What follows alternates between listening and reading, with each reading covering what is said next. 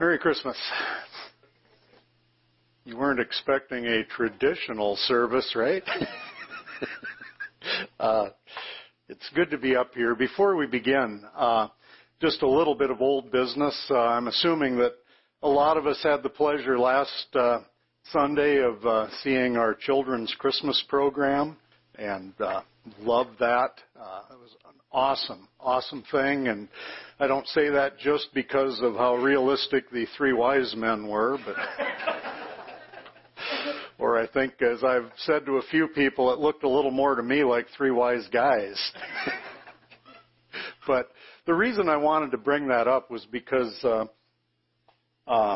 Denise did such a good job of thanking everybody that participated in that, but unfortunately I think the one that didn't get enough recognition was Denise herself.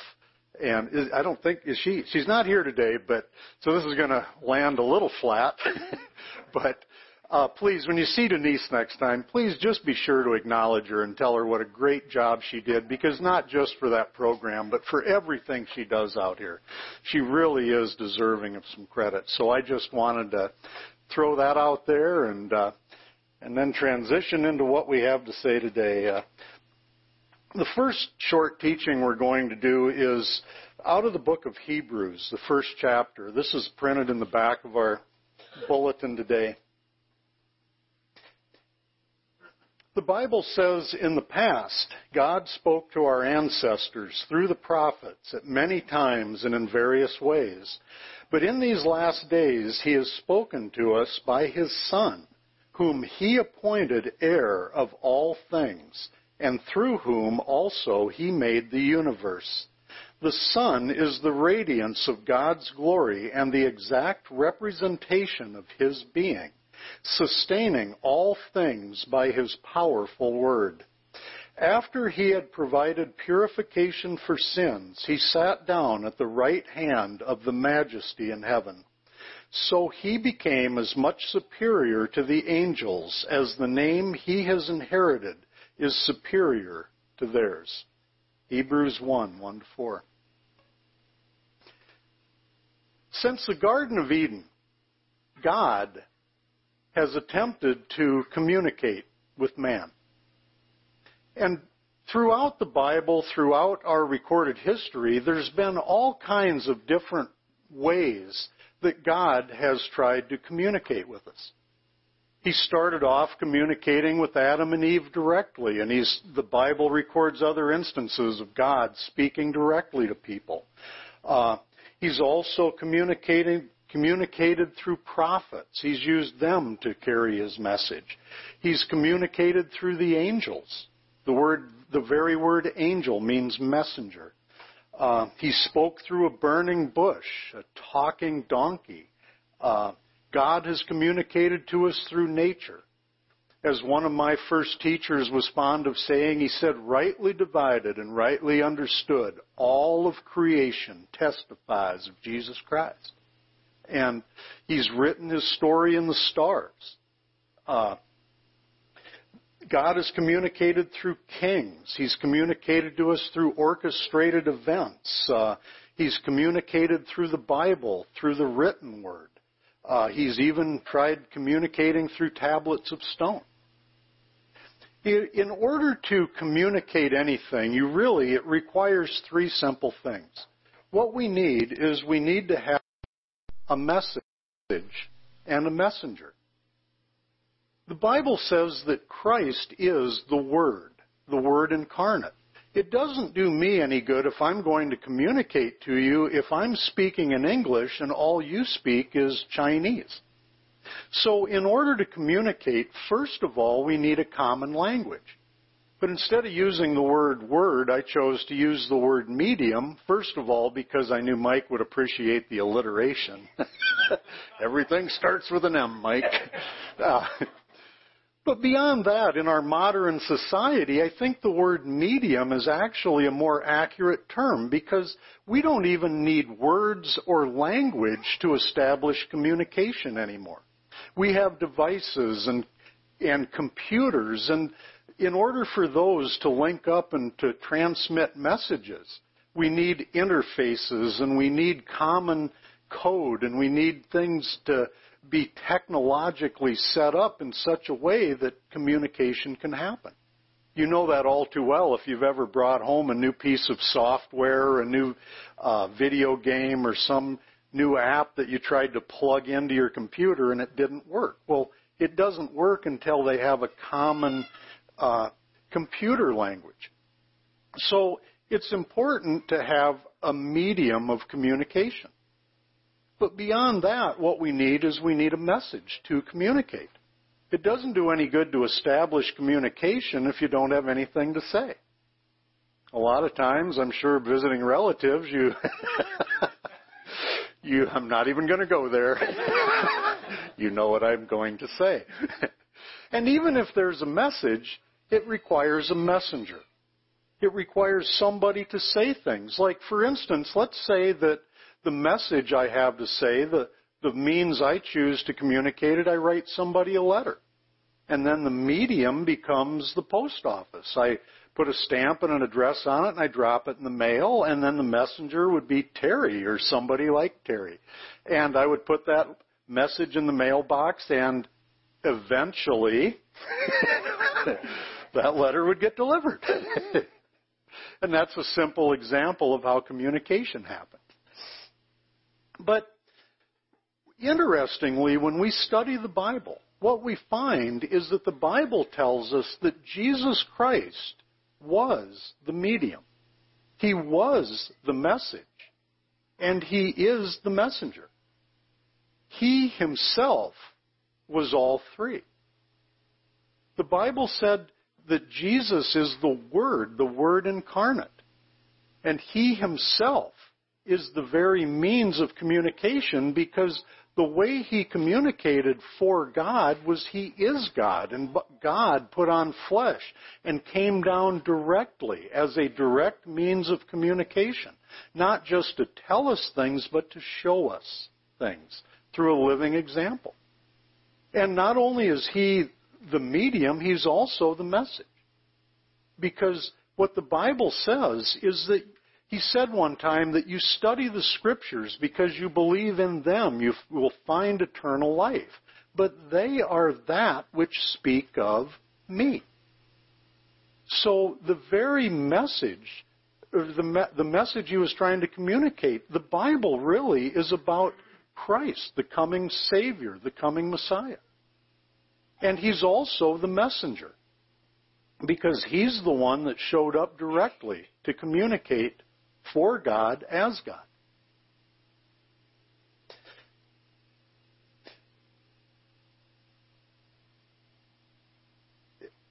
Interestingly, as you study this,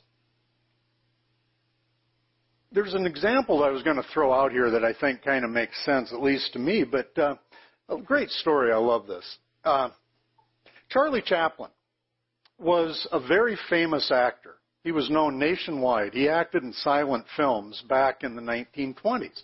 And he was very easy to recognize because he had a very distinctive look, and he had a very distinctive walk and some very distinctive mannerisms. And as the story goes, one time Charlie Chaplin decided to enter a Charles Chaplin look-alike contest. Charlie Chaplin came in 20th. But even if that story isn't true, it ought to be. But we can find a lot of other living examples of people who showed up as the real deal in the flesh and were missed. People didn't recognize them. For instance, we know that Dolly Parton once entered a Dolly Parton look-alike contest and came in dead last. A lot of people said she was too short. There's another example of Hugh Jackman, who played Wolverine in the X-Men series. And one time he attended Comic-Con, so he put on his Wolverine outfit and he walked through Comic-Con. If for those that don't know, it's a big event in California where a lot of people do role playing, so everybody dresses up as their favorite characters. And so Hugh Jackman decides to walk through Comic-Con dressed as Wolverine. Only 2 people even acknowledged him. Nobody recognized him. One of them looked him over and said, "Not bad." Another person looked him over and said he was too tall. Another example, Ernie Hudson was an actor who portrayed a character in Ghostbusters. He played Winston, character there. And later on, they did a video game, so he did the voices in the video game. And then after that, they decided to do an animated series for Ghostbusters. So naturally, Ernie Hudson goes in and auditions to provide the voice for this animated character. And as he's going through this audition, the guy on the other side stops him and goes, no, you're doing it all wrong. He says, Winston would have said it this way. And Ernie Hudson's going, well, I am him. I was the guy that was providing the voice in the original movie. Completely missed him. Another great example is in the movie Good Night and Good Luck. They pre-screened this movie to some audiences in order to gauge their reactions. And they got a lot of feedback on the character that played Joe McCarthy, who was a historical American history character out of the 1950s, I believe it was. So nobody liked the actor who played Joe McCarthy in this pre-screening of this movie, and they had comments like, they said he was unconvincing, he was too over the top, too oafish.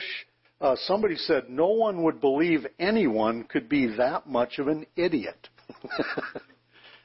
What's funny about that is that there was not an actor playing Joe McCarthy in that movie. They used archive footage of the real Joe McCarthy. So he was him playing himself, and nobody liked him because he wasn't playing him well enough. Another example, Paul McCartney tells a story in some interviews where he plays the game, I think it's called Rock Band. It's like Guitar Hero, and where you pretend to be rock stars. And Paul McCartney says he consistently loses playing this game Rock Band when he plays with his grandkids. When he plays Beatles songs, he wrote those songs. But yet he can't play them in the video games, playing with his kids. So those are all just some great examples of how easy it is to miss the real thing. And it kind of reminds me of the bad dating advice I used to get when I was younger, because I know years ago I spent a lot of years being single and sometimes tortured by loneliness, and I would go to my female friends and they'd give me this horrible advice. Like they'd say things like, well, just be yourself. I'm going, I think that's the problem. Because myself happens to be this aging loser that chicks don't dig. I was kind of hoping on getting some advice on how to be somebody else. They'd say things like, well, just be the best you that you could be. And I'm thinking, well, that didn't really work for Charlie Chaplin, did it? He was being himself and came in 20th. So where I think that all of these people blew it, think, how could you miss the real deal? I think where they blew it was that the people that were making these judgments, judging these events, or the people that were reaching these conclusions, had some preconceived notions of how these people ought to be.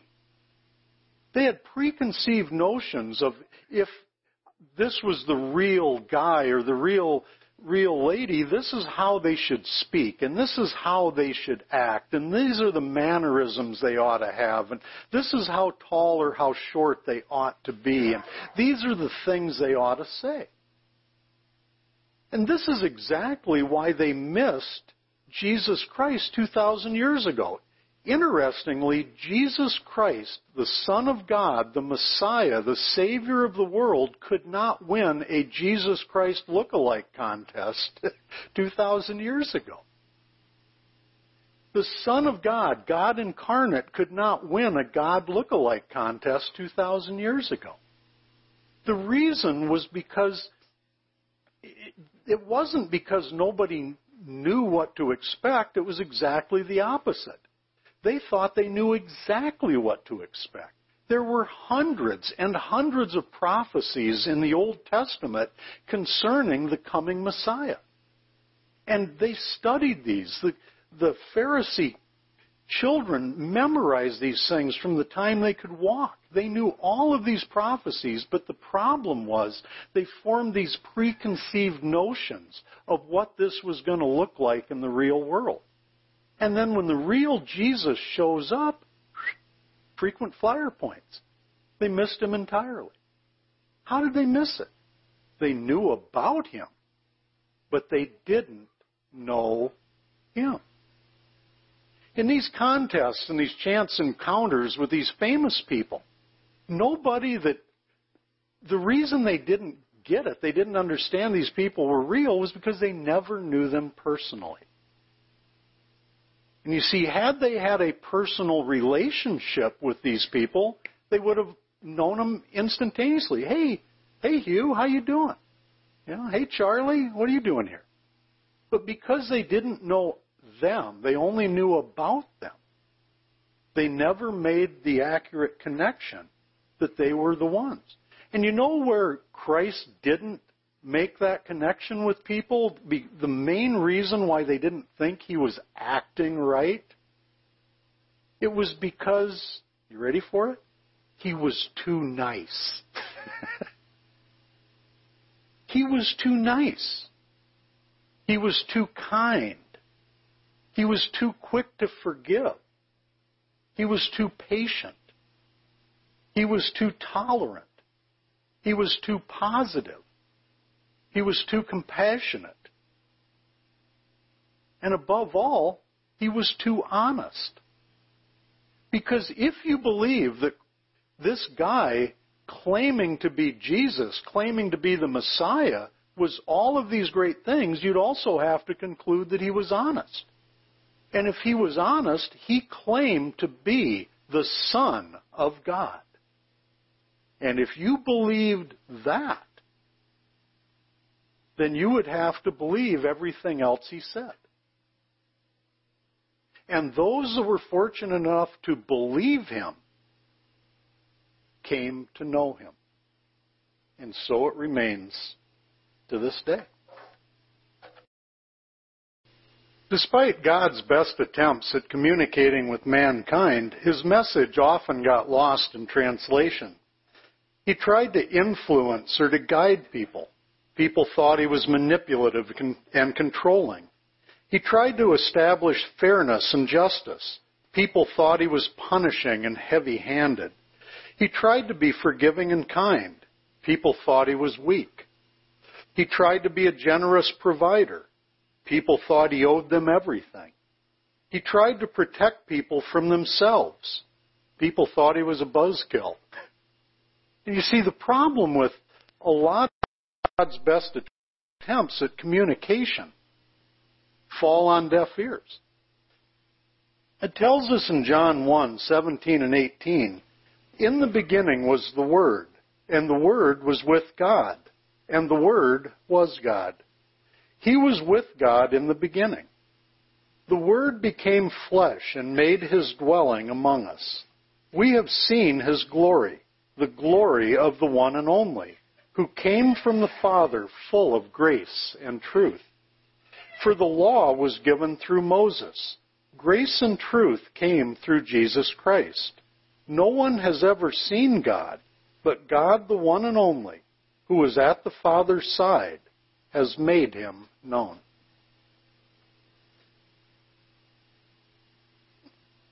One of my favorite all-time movies, and it's especially apropos during the Christmas holidays, is a movie called It's a Wonderful Life. A lot of people familiar with that one? Okay, now I'm going to talk a little bit about what goes on in this movie, and I know that I'm supposed to say spoiler alert first. But hey, this thing has been out since the late 1930s, early 1940s. If you haven't seen it yet, that's on you. This thing is in the public domain, so I don't want to ruin it, but hey, you had your chance. So what I love about this movie is that it comes at something from an entirely backwards angle. And as you know, that's kind of how I tend to see things, from the back or the top or upside down or inside out. And maybe that's why this movie appeals to me so much. But basically, this movie is the story of a guy who's very unhappy with his life, a man named George Bailey. And George was a guy who was hyper-responsible, who always did the right thing, despite not feeling like doing it or despite not being happy about it. He always ended up doing what other people needed him to do. And as a result, his own dreams never seemed to come true. And so in desperation, George, early in the movie, decides that he doesn't want to go on anymore, so he chooses to commit suicide. He goes and he jumps off a bridge. Well, God likes George. And God takes pity on him, so he sends an angel to rescue George from himself. And he gives George one wish, and George, in his desperate state, decides to use that wish. He says, "I wish I had never been born." Done. The angel uses his power to orchestrate exactly that. Okay, George, you've never been born. And then they walk back into the little town that George had been born and raised in, the village that he had spent his whole life in. And as he goes back, he notices everything, every single facet of that town is out of whack. The people, it's the same people, but they act different, and they are different. And some people aren't even there anymore. Some people had died that were alive, and other people are alive that were dead, and everything is different. But the whole town had been influenced by George's arch rival, who was a very bad man, I think a banker in the town, and he just, his thing was all about getting rich and manipulating people and taking advantage of them. And George Bailey was the guy that was the buffer in the town that always kept that old curmudgeon from getting his way. And when George was removed, that guy had the run of the place. And so therefore, there were a lot of people that were a lot poorer, that didn't have the opportunities that were provided because of George Bailey. And like one of the parts that always, would choke me up if I was a little less manly was early in his life, George Bailey had saved, I think it was his younger brother, if I remember right. He saved his younger brother from drowning. It was a single event, and kind of life went on and not a big deal. And years later, he always ended up living in the shadow of his little brother, because his little brother went on to travel the world and do great things. His brother was a war hero. And at the pinnacle of his military career, there was an enemy plane flying in during the war that was going to bomb this huge ship full of sailors. And at the last minute, George's brother swoops in his airplane and shoots this enemy out of the sky, and he saved the lives of everybody on this ship. And this story of his heroism and this great act were published in all the newspapers throughout the country, and everybody knew George's brother and what a hero he is. So George makes mention of this to the angel that was accompanying him through this adventure, and he mentions how his brother was this great hero and saved all these lives. And the angel says, "George," he says, "all the men on that ship died." He says, "Your brother was not there to save them because you weren't there to save your brother." And it started to dawn on George that he was an indirect participant in a lot of great things without ever knowing it. And through the course of this story, by looking at his life from the angle of how different would it be for everybody else had I not been born, had I not lived, had I not made the decisions I did that ended up positively influencing other people in ways that I never even thought about. ways that George himself never would have connected the dots back to. And at the end of the movie, George has to conclude that he has had a wonderful life. And somebody makes the comment, here's to George Bailey, the richest man in town. It's sentimental, it's sappy, but it's a great story. And if we take that angle and look at the life of Christ, here's a guy who should have been somewhat insignificant. We're talking over 2,000 years ago. One guy. And he only lived for 33 years. And during that time, he only connected with people in a small region. He said some things, he did some things, he healed a few people, he helped a few people. But that should have been the end of it, right? But because he did not stay dead, because he walked out of that grave, because he was not just some guy, some carpenter from 2,000 years ago, but because he was God incarnate, God in the flesh, he has impacted everything about this entire world ever since. Were it not for Christ 2,000 years ago, for one thing, we wouldn't even know what year it is. Because we mark time itself by Latin terms, abbreviated BC and AD. Those originate in before and after Christ. So we wouldn't even have the calendars we have now. Without Christ, there would be no saints. Without saints, you wouldn't have St. Nicholas. You wouldn't have Christmas. You wouldn't have no St. Patrick. So there goes St. Patrick's Day. Downer for the Irish here. Sorry, dudes. If you're an animal lover, no St. Bernards.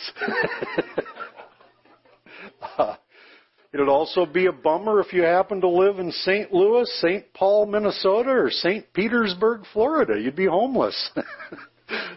Cities would not exist, or at least you wouldn't know where you lived. But without Christ, we wouldn't have the education we have today.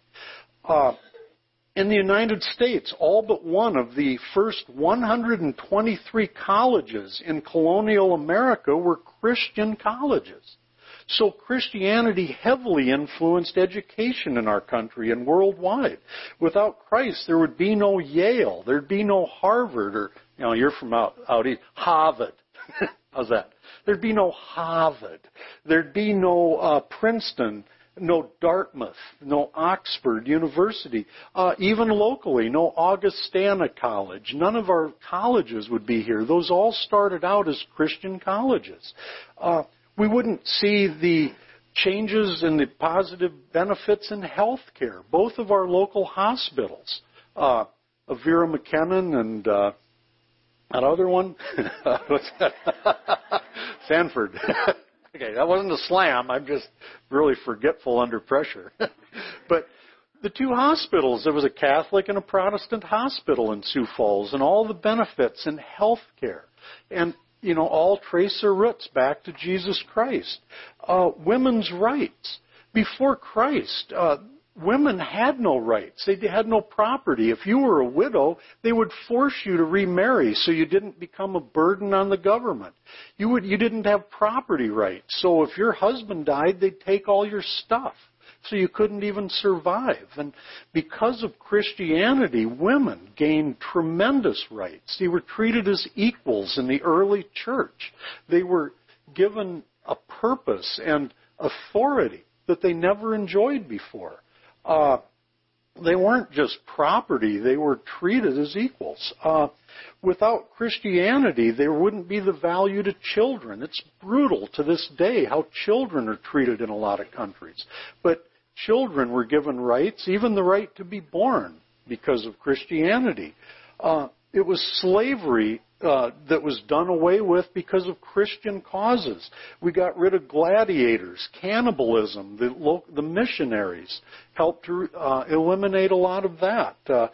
Without Christianity, the Bible, the New Testament is the foundation of a work ethic and free enterprise, the foundation of government worldwide. We wouldn't even have a United States of America had our founding fathers not fled Europe and religious oppression, and had they not had Christian principles and values as the foundation of our Constitution. Contributions to art, music, literature, how inspired people have been to create these things. Beautiful works of art that never would have come into being. Charity, the Salvation Army, trillions of dollars spent on charity, social programs, all motivated by Jesus Christ and His values and principles. And on and on. I mean, you can't even begin to get your hands around the impact. But you see, the last piece of this is that one of the reasons why Christ continues living to this day and continuing to make these positive changes worldwide is not just because God came in the flesh 2,000 years ago, but He continues to come in the flesh to this day. The mystery of the gospel, the message of Colossians, Christ in you, the hope of glory. It's a story from 2,000 years ago of God incarnate coming to be born as a little baby, as a child, in the filth and the depravity and the darkness of a stable. But it's also true that He chooses to come and move into our bodies with the darkness and the depravity of a human heart, to come to be born inside of every one of us. Because what is the very definition of a Christian? Like Christ Himself, somebody with a human body and a divine spirit. So one of the main reasons why Christ keeps moving forward to this day, it's not just because He was in His body, but He is in yours, and yours, and yours, and yours, and yours, and yours, and yours. Christ in you. And that's why the foundational principles of our simple ministry here at Hope is because of Christ, the bar is behind us. Because of Christ, heaven is in front of us. Because of man, there's a lost world around us. Because of Christ, the devil is beneath us. And here's the biggie. Because of Christ and His Spirit that He sent back after His death to us, Jesus is inside of us. And that, I think, is the enduring message of Christmas. Christ in you, and you, and you, the hope of glory and the light of the world, which in broadcasting is a great segue, I think that's called. Spence and Sheila Kittleson have been kind enough to grab me before the service, and just as a little example of truly the light of the world, they've been kind enough to secure a bunch of these cool flashlights that they're going to hand out to the grown-ups as they leave the services. And as we use these things, we can just remind ourselves that Jesus Christ truly is the light of the world, and He continues to be to this day. In prayer, how ironic that, Lord, instead of, it's your birthday, but we don't bring gifts to you, you give gifts to us. And our prayer today in closing this is a very simple one. Thank you. Thank you, Lord. Thank you, thank you, thank you. In Jesus' name we pray. Amen. Merry Christmas.